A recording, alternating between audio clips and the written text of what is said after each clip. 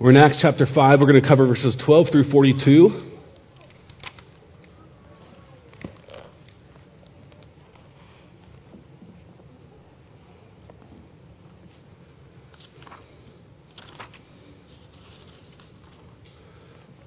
Right now, we are in the midst of a wonderful season for sports.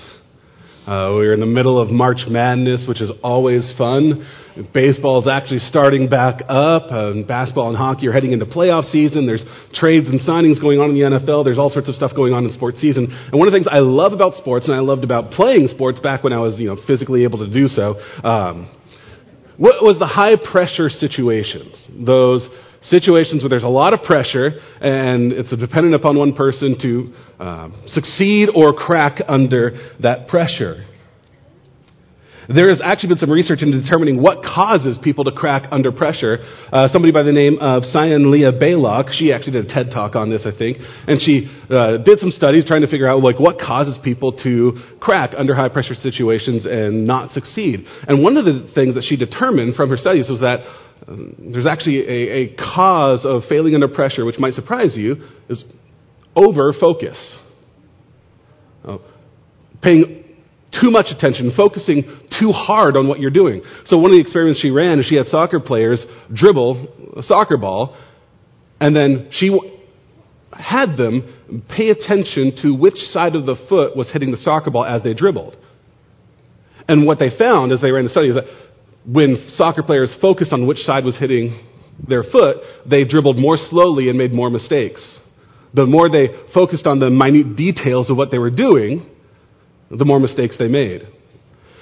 And what's better in an athletic competition is when you're really almost not thinking at all. And anybody who's played sports or been in a high-pressure situation knows that feeling when you're just in the flow. You're not even really thinking about it. Things just seem to be working. Your body's clicking, and you're not even really focusing all that much. You're just doing naturally, almost on autopilot, what you want to do. And that's how you succeed, maybe athletically, in high-pressure situations. I bring up this thought of cracking under pressure in high-pressure environments because as we go through the book of Acts and where we are this morning, we're going to see that the pressure upon the apostles and the pressure upon the church is increasing. They're in a high-pressure situation, and the pressure is growing. The forces upon them are growing, and we're going to hit a boiling point here in a couple chapters with Stephen, as we'll see. But here, in the flow of the narrative, pressure is mounting. And the question is, how will they respond to that pressure? How will the apostles and the church respond to the pressure that's put upon them, the pressure to stop their ministry, their pressure to stop preaching Jesus? Will they abandon their mission? And what we find is that no matter what pressure is put upon them, they will continue preaching the name of Jesus. I'll sum up really the whole essence of this chapter, verses 12 through 42, this way. That growing opposition cannot stop gospel mission. I think if we want to take away anything from this, we can take away that growing opposition cannot stop gospel mission. There's a long passage of some familiar themes and events. The apostles are put on trial once again. I'm going to break it up into 3 sections, showing how pressure is put upon the apostles, and also we'll see how God will carry them through and ensure that the mission does not stop. That growing opposition cannot stop gospel mission. We see that first in verses 12 through 21. I label this section here, the apostles are miraculously ministering. That's what's going on in verses 12 through 21. The apostles are miraculously ministering. They are teaching and healing in the power of the Spirit. Miraculous things are happening all around. And the church is growing, which is a great encouragement because if you remember the context of where we were last time we checked in Acts, what happened? A couple people died. They were put to death by God as a form of discipline. Remember, Ananias and Sapphira lied about how much they were giving to try and make themselves look good as a form of discipline. God removed them from the church. They were put to death on the spot. And then the church is standing there in awe and fear of God and His holiness. And then we turn the page and what is happening? The church is growing. That power and that awe of God and His holiness is still there. In fact, that is what is driving the church to grow. And here the apostles are miraculously ministering. Verse 12. Now many signs and wonders were regularly done among the people by the hands of the apostles. And they were all together in Solomon's portico. None of the rest dared join them, but the people held them in high esteem. And more than ever, believers were added to the Lord, multitudes of both men and women, so that they even carried out the sick into the streets and laid them on cots and mats, that as Peter came by, at least his shadow might fall on some of them. The people also gathered from the towns around Jerusalem, bringing the sick and those afflicted with unclean spirits, and they were all healed. You see that the focus of this paragraph, will stop there, is really all about the miraculous ministry of the apostles, that they were healing in the power of the Spirit. And miraculous healings were being done, people bringing people on cots and mats to be healed by Peter and the apostles. And one of the questions that's popped up, and I brought this up a couple weeks ago, this may not cause you any tension at all, but it does me as I read through the book of Acts, and I see things like this happening, and I wonder, okay, we don't see that in the church today. Like, why? And I ask the question, should we? These kind of concentrated, miraculous healings and events and miracles, this is not a normal part of our church life and existence, or at least it hasn't been for me. So I ask the question, is that supposed to be that way? Something I ponder as I go through Acts. Because this is unusual. I'm pretty convinced that God still heals people miraculously. I'm also convinced that this is unusual. That this kind of concentrated regularity of the miraculous here, we see in Acts, is maybe not normal. And maybe not what we should expect and anticipate in the church. I mean, it reminds me, honestly, of Jesus' own ministry in Luke 4. Luke 4, 40 through 41, now when the sun was setting, all those who had any who were sick with various diseases brought them to him, and he laid his hands on every one of them and healed them. And demons also came out of many, crying, "You are the Son of God." So it's kind of the summary statement of Jesus' ministry, where everybody who was brought to him was healed, and he cast out demons. And it appears that the apostles were carrying on in the same kind of ministry as Jesus, with the same kind of power of the Spirit to heal and to cast out. And I think there's something significant about this. If you pay attention, it says it was being done by the hands of the apostles. And this might explain why we don't normally see this same kind of regular pattern of miraculous healing today. Something to pay attention throughout Acts, just as we go through it, just pay attention and ask, who's doing the miraculous healing?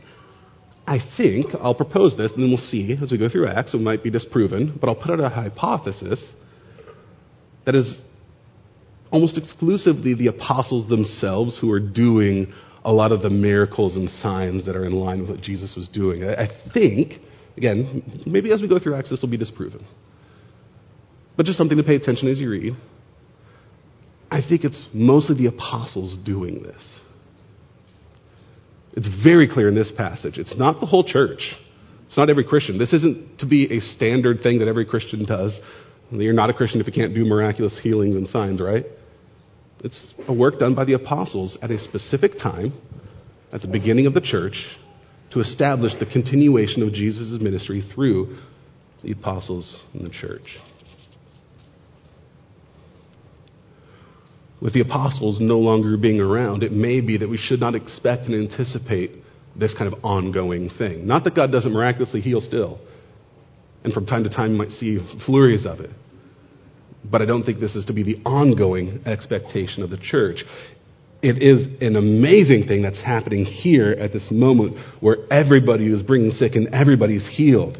There are some of you who are just hoping to touch Peter's shadow.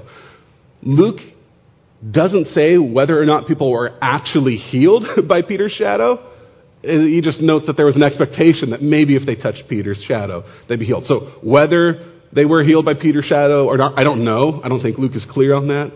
But at the very least, there was the expectation, if we can just get close enough to the apostles and to Peter, then we might be healed. And the expectation was met. All were healed. The church is growing.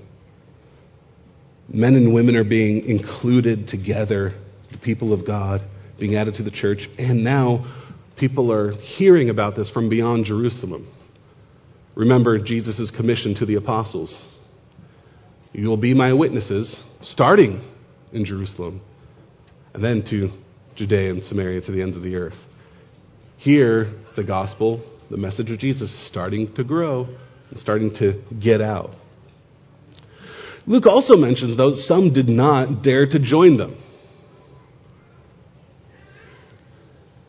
While all this powerful ministry is going on, there are some who are hesitant about joining up with the apostles. And the question is this referring to non-Christians who were afraid to join the church, or is this a reference to Christians, the church, who are afraid to join the apostles in their ministry? You can interpret that either way. I actually think it's the latter.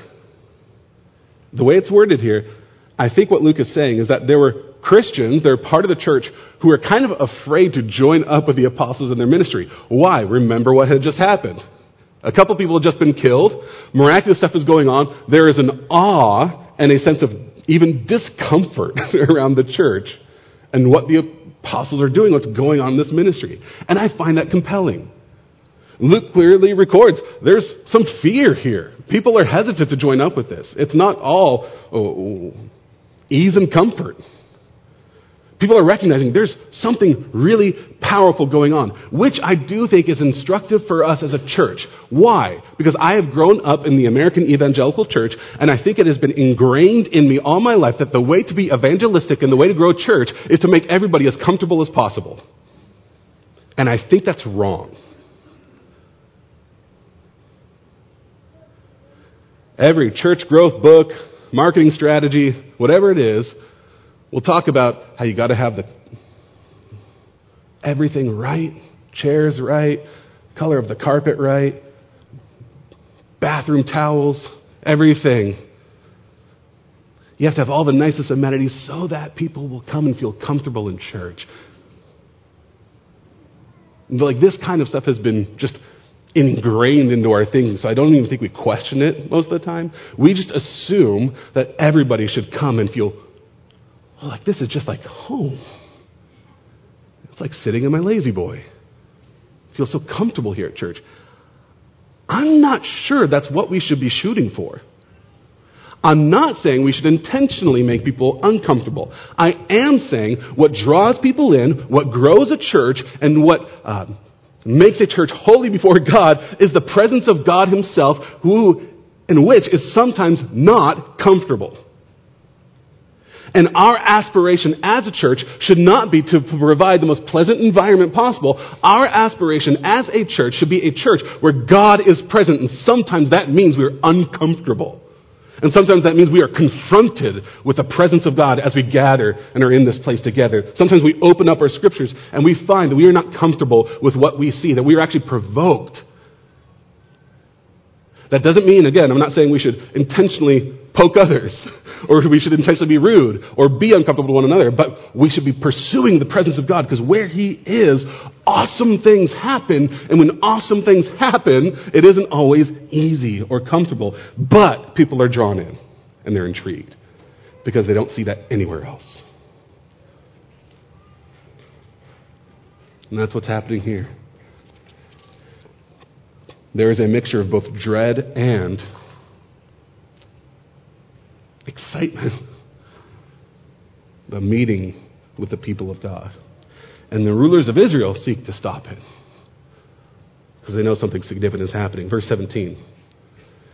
But the high priest rose up, and all who were with him, that is the party of the Sadducees, and filled with jealousy, they arrested the apostles and put them in the public prison.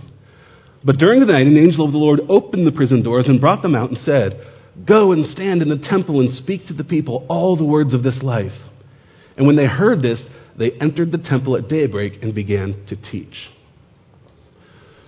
So here the high priest enters. That's Caiaphas, a man by the name of Caiaphas, and the Sadducees. The Sadducees were one of the religious parties in Israel, and they had kind of controlling power of the council in Jerusalem.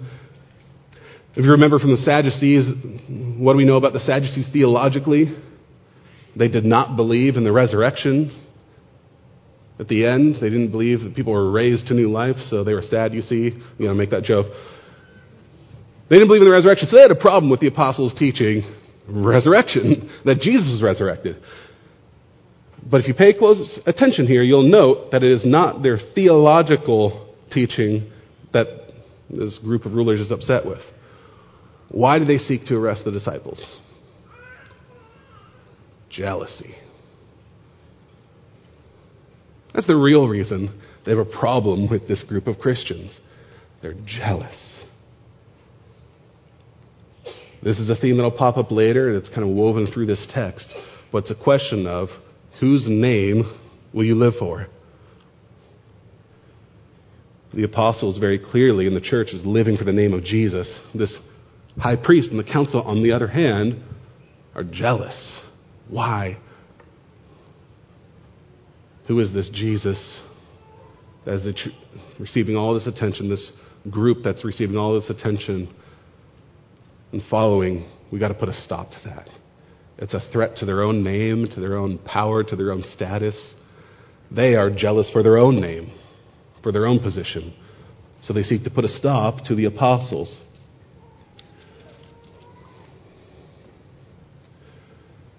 They arrest them, put them in a public prison, likely with all the riffraff in town. One thing to note here, who do they arrest? The apostles. The whole lot of them. Before, it was just Peter and John. Now you get the impression that they're expanding their persecution, if you will. As I said, the pressure is rising, reaching a boiling point. The attack on the church is expanding, growing. Now all the apostles are arrested. But God preserves them. An angel of the Lord miraculously opens the doors and allows their escape. So their miraculous ministry is able to continue because God allows it. Even if they are arrested, God will ensure that, according to His timetable, His people will minister. The angel charged them, in fact, to keep ministering, to keep speaking and teaching in the name of Jesus. And that's exactly what they did. I can be, one of my great flaws, there are many, one of my flaws is I can be a bit of a procrastinator. And my wife will tell you this, that it takes me a while to go from concept to action, right?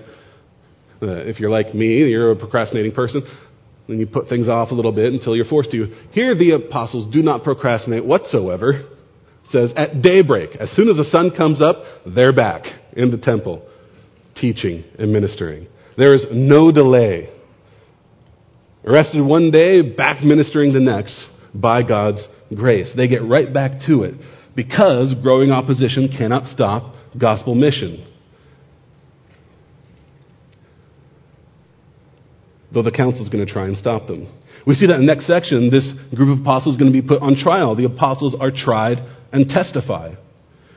This will look familiar because we've already seen this once. The apostles tried and testifying before the council, and now they're going to be tried and testify once again. The apostles are tried and testify.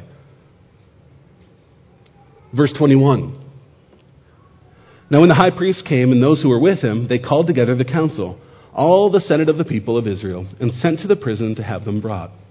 But when the officers came, they did not find them in the prison, so they returned and reported, "We found the prison securely locked and the guards standing at the doors, but when we opened them, we found no one inside." Now when the captain of the temple and the chief priests heard these words, they were greatly perplexed about them, wondering what this would come to. And someone came and told them, "Look, the men whom you put in prison are standing in the temple and teaching the people." Then the captain with the officers went and brought them, but not by force, for they were afraid of being stoned by the people. Have you ever not been prepared for a meeting? You're at a meeting and you thought you had something, but you left it at home. That experience is what the council is going to have now, because the high priest is going to call them together. All right, we're going to put these men on trial. Just bring them out.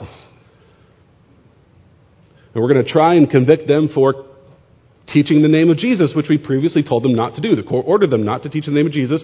We're going to hold them in contempt of court because they keep teaching. So bring them out and then we'll try them, and then they have a problem. The apostles aren't there. Captain and the officers go to the jail cell, prison where they're supposed to be, and lo and behold, the room is empty. The doors were locked, the guards were in front. Somehow, they escaped. It reminds me a little bit, actually, of the empty tomb. How did this happen? Weren't there guards? Wasn't the door sealed? They're not there. Where do they find them? The apostles are not hard to find. They didn't flee. They just went back right where they were before, teaching and ministering at the temple.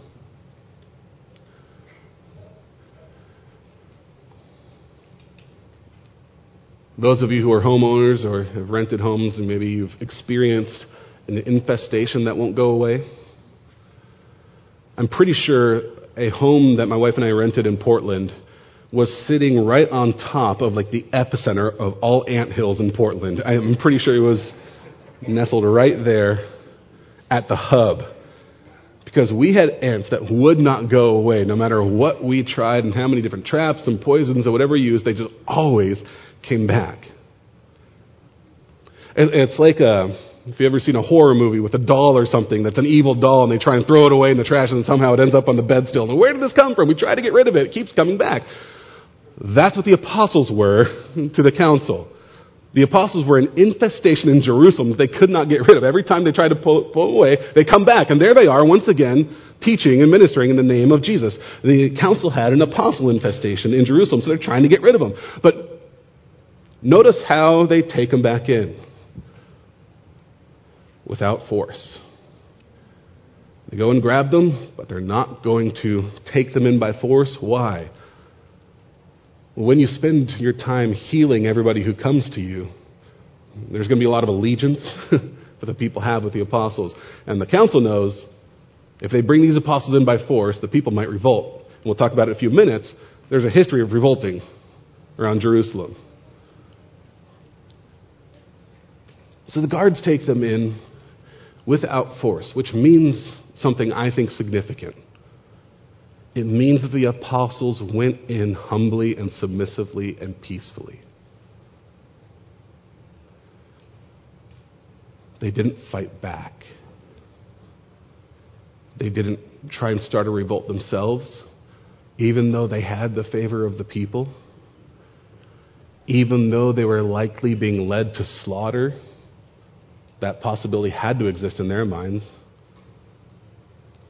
They did not fight back, but went in peacefully, submissively, willingly. I think this is important for us. And we'll keep seeing this theme throughout Acts. The apostles in the church never respond to persecution with violence. It's important for us because I think we see in our culture an increasing ease with violence. In our world around us, people feel more and more justified to act violently or aggressively for their rights or for their causes. And if we are not careful, there's a real possibility of that disease infecting the church. And for us to think that we are justified in our causes and in our beliefs to take up arms and fight back and fight for the church. Let us heed the example of the apostles who go peacefully to their trial and possibly their deaths.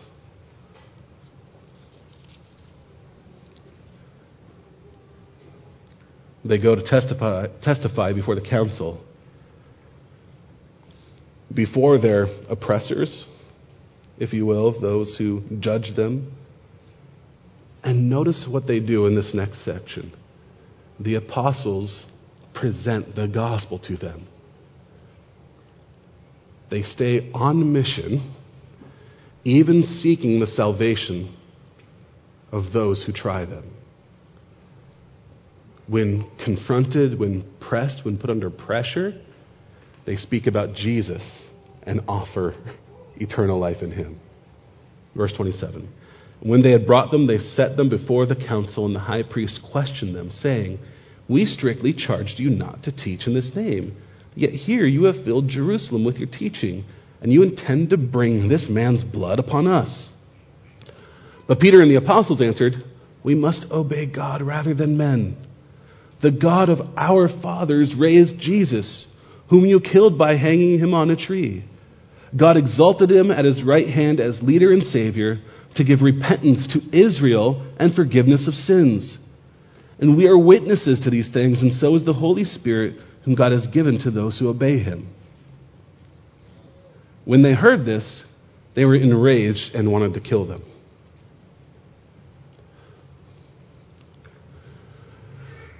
According to the New York Post, in May of 2020, a Canadian teenager was busted for speeding in his dad's Mercedes.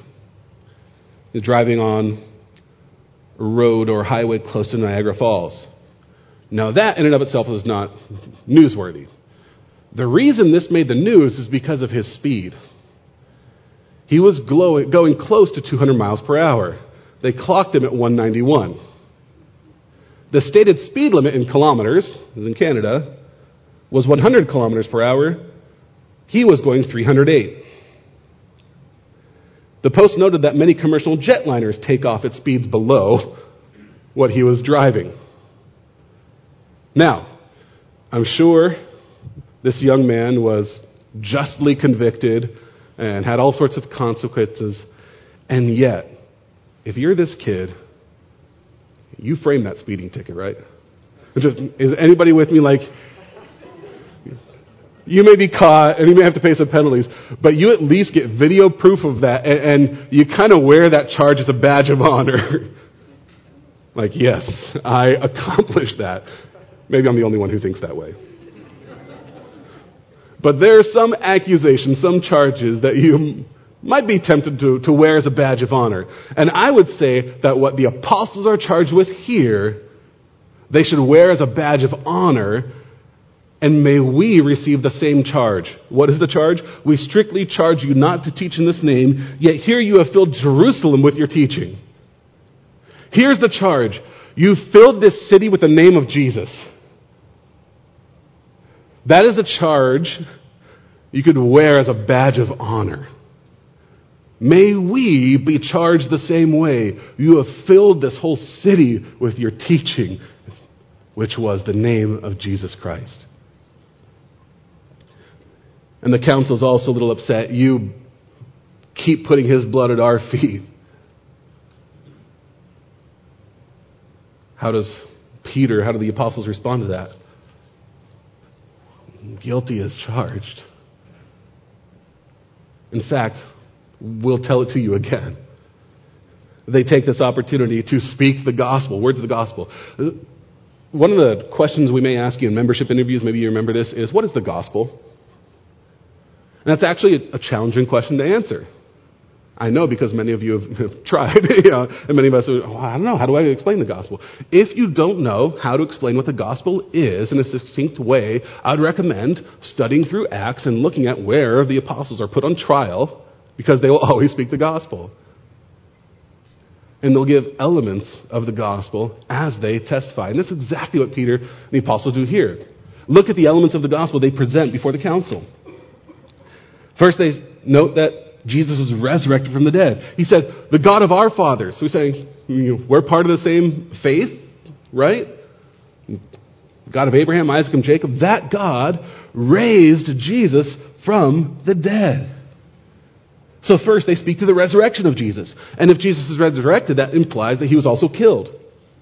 And they said, you hanged him on a tree. That wording is specific.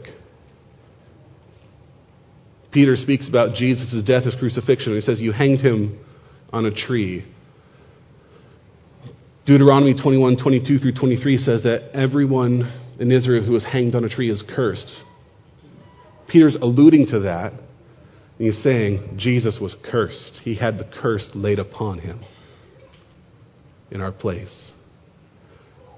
Peter's alluding to the substitutionary atonement of Jesus, where the curse was put upon him as he was hanged on a cross. Then after he was resurrected, Jesus was exalted and ascended. God, the Father, exalted him, seated him at his right hand as leader and Savior. That word leader could be translated ruler, chief, founder, prince. But Peter is essentially saying that Jesus now reigns as both Savior and Lord, as our King, as the founder, as the one whom our faith revolves around. And Peter says we are witnesses to these things. So here's what Peter has told them. Here's the gospel truth that Peter's presented to them. Jesus was crucified and died, taking on the curse for us. Jesus was resurrected, appearing to us as his witnesses. And then Jesus was exalted and ascended, now reigning with the Father in heaven as Lord and Savior. There's this gospel presentation through his testimony. And now he also concludes with an opportunity to respond. He says Jesus has also brought with him, gifted to Israel, repentance and forgiveness of sins.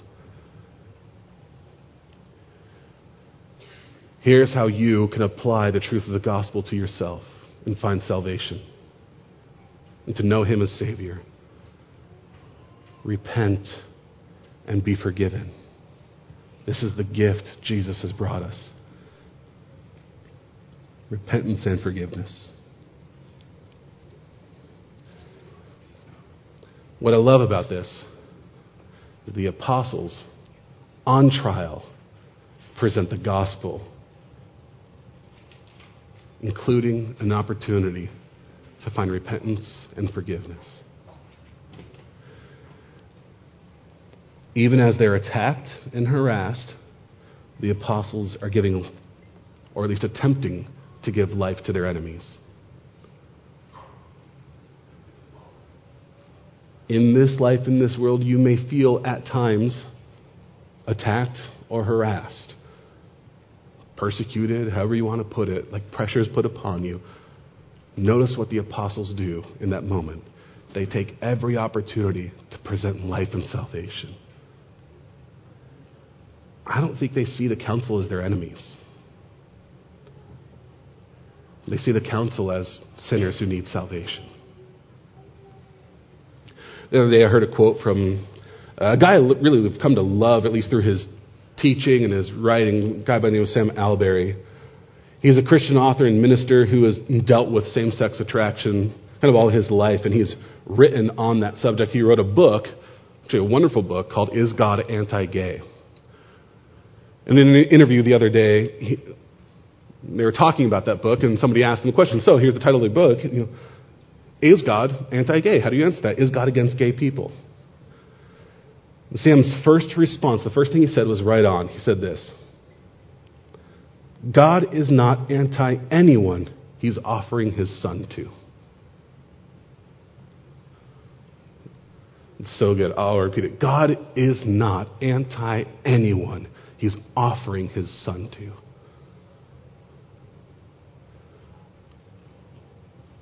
And there may come a time of judgment later for sinners and all that, but for right now, in this world here and now, God is offering his son to all sinners, even this council. And the apostles know that. So when they're pressed and squeezed, they respond with, have you considered Jesus? God is not against you if he's offering his son to you.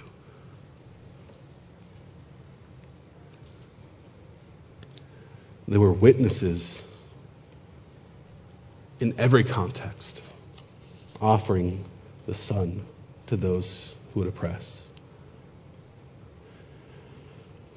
They say we are witnesses. The Holy Spirit is a witness as well, whom God has given to us. And to anyone who obeys God, God gives his Spirit. I think this is the line that maybe set off the council. We're going to see that the council is very angry at them. I think this might be the line that did it. Because the implication is, we who follow Jesus have the Spirit and are obedient to God. We're offering you a chance to also come to Jesus and be obedient to God and have the Spirit. There's a contrast set up there, and I think that's what angers the council, angers their pride. So they respond angrily, wanting to kill the apostles. What was their response to the last time the apostles were put on trial? Do you remember how the council responded? They were kind of amazed. You almost get the sense they were amused. Who are these untrained fishermen? They would speak so boldly and courageously. This is interesting. They're no longer amused. The council has gone from amused and amazed to just angered, wanting to put them to death. But God intervenes. And that's what happens in verses 34 through 42. By the sovereign care of God, the apostles are preserved and persecuted. Growing opposition cannot stop gospel mission. So the apostles are preserved and persecuted. Verse 34. But a Pharisee in the council named Gamaliel, a teacher of the law held in honor by all the people, stood up and gave orders to put the men outside for a little while. And he said to them, Men of Israel, take care what you are about to do with these men. For before these days Theudas rose up, claiming to be somebody, and a number of men, about 400, joined him. He was killed, and all who followed him were dispersed and came to nothing. After him, Judas the Galilean rose up in the days of the census, and drew away some of the people after him. He too perished, and all who followed him were scattered. So in the present case, I tell you, keep away from these men and let them alone. For if this plan or if this undertaking is of man, it will fail. But if it is of God, you will not be able to overthrow them. You might even be found opposing God.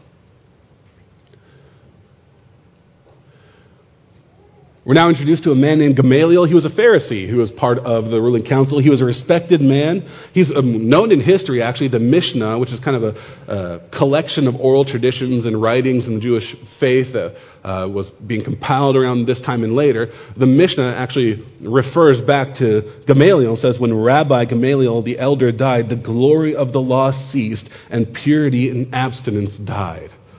So the Jewish community thought highly of Gamaliel. A well-known, respected teacher, and in fact, Acts 22:3 tells us Gamaliel was Paul's teacher. Paul was well taught because his teacher was Gamaliel.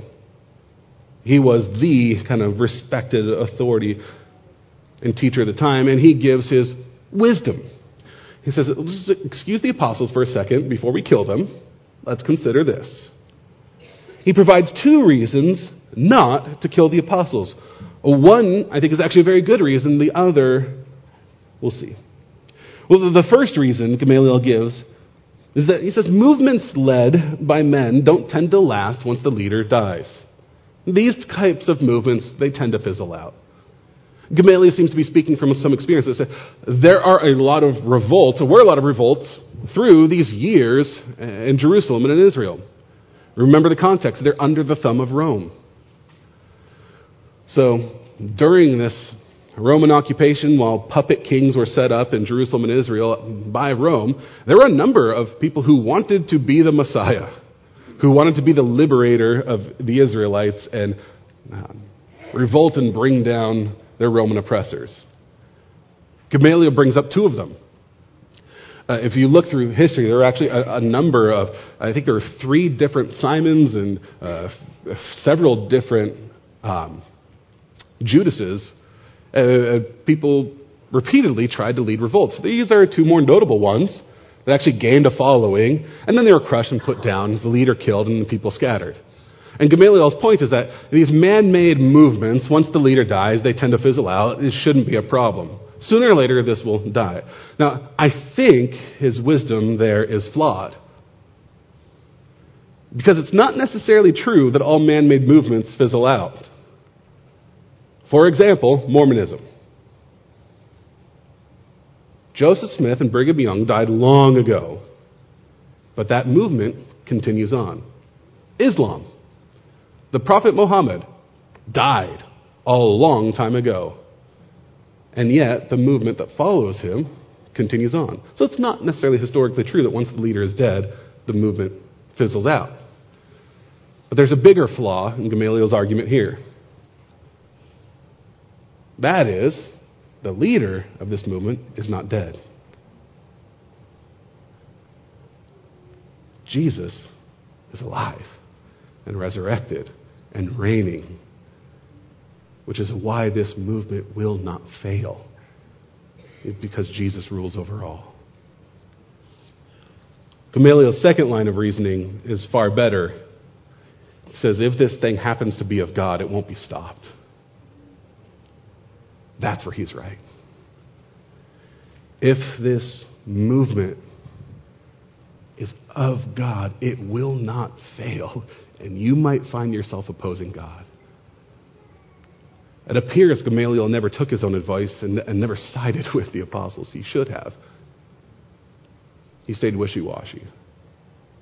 But what he says here is absolutely true. If God is behind this, this thing cannot be stopped. If Jesus really is Lord,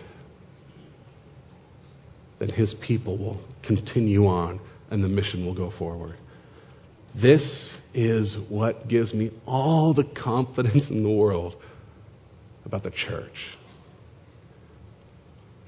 It is not my involvement with the church. It is not your involvement with the church that gives me ultimate confidence in the church. It is the fact that our Lord reigns and God has instituted this people to succeed and ensured that they will. It is why I have an unceasing optimism about the church. That as we stumble our way around and try and figure out what's next and make plans and make adjustments to those plans and pray and seek God's will, I am forever confident that as long as we are seeking the Lord and preaching Christ and trusting his word and obedient to his Spirit, that we will succeed in the mission God has given us.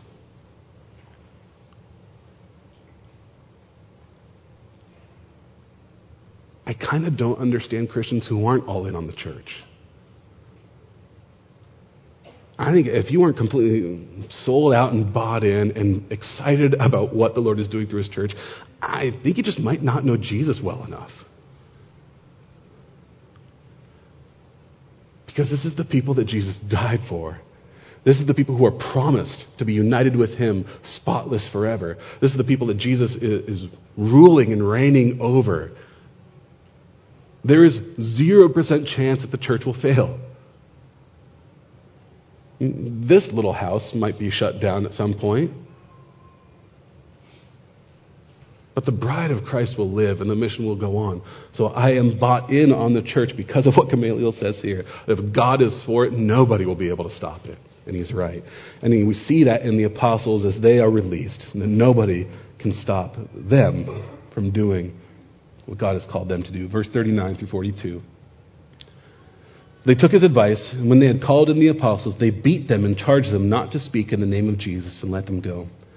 Then they left the presence of the council, rejoicing that they were counted worthy to suffer dishonor for the name. And every day in the temple and from house to house, they did not cease teaching and preaching that the Christ, the Messiah, is Jesus. The council takes the advice of Gamaliel. They let them go. They beat the apostles, probably gave them the customary 39 lashes. If you don't know why 39 lashes was custom, Old Testament law stated that you couldn't go over 40 lashes when beating or disciplining. So it became custom to do 39. That way, if you miscounted, you had some wiggle room. Right? Don't want to go over 40. So they gave him 39. And Paul the Apostle experienced that. I'm assuming the apostles did here as well. They were charged not to speak in the name of Jesus. So what do? They speak in the name of Jesus. And they go away rejoicing. Now, if it was me, I might go away differently. Having been beaten, I might question and wonder, why, God, did you allow this? How come? And I might be a complainer. I'm prone to complaining, prone to grumbling. God, where were you? How come you didn't stop that? The apostles didn't appear to ask any of those questions. They went away happily, rejoicing, praising God. Why? Because their ultimate priority was not their own comfort, their own safety, their own health and wealth. Their ultimate priority was the name of Jesus Christ. And they had just received proof that they belonged to Jesus. Their persecution was a sign to them that we have been counted with Jesus Christ. I don't think I've ever received outright persecution. Maybe someday we will. I don't know. I've talked to somebody who I believe has and experienced mocking and scorn and persecution for their faith. And in talking to them about that, they said, looking back on it, said it's actually a comfort. Almost as if they cherished it. Why? Because it was an assurance that I am walking with my Lord. Because I know my Lord was crucified. And to be persecuted along with him is an honor to suffer for his name. I said earlier, the council was all about their name. They were jealous. The apostles were all about the name of Jesus Christ. So I'll end with a question for you. Whose name are you living for? This is a question for all of us. I want to ask it specifically in suburban, Midwestern America, where there are all sorts of temptations to live for our own names. I want to ask you how you order your life, what priorities you set in place. Those of you with kids, what do you desire for them? Is your priority that your kids would grow up successful and well-known, educated, reputable? Those things aren't bad, but my warning to you is that those things aren't necessarily Christian. And if your desire, and if you order your life such that I will be well-reputed, well-liked, successful, if that is your aim in life, you may find yourself at odds with the Lord who called you to serve him. The American dream is not necessarily Christian. This text, I believe, is a call for all of us to crucify ourselves and lay down whatever reputation, whatever status we may have for the sake of following Jesus Christ and suffering for his name wherever that may take us. The most important thing to the apostles, living for the name of Jesus Christ. That is their highest priority. May it be our priority as well and our great concern, even if our reputation and status need to be crucified, that the greatest honor we have is living for Jesus Christ. If we do that, we know we will be preserved by God and there will be victory in the end. Because nothing can stop this mission of the church. Would you pray with me?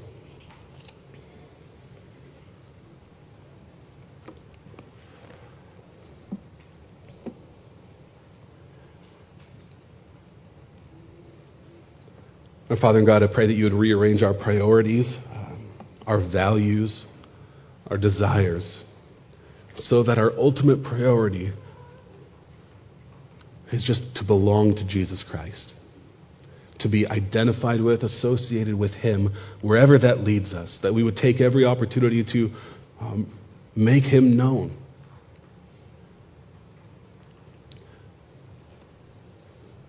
Even if it brings trial upon us, rejection.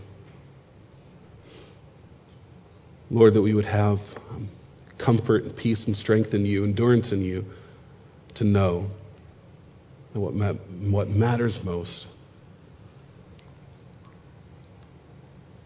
is that we have been called by your grace.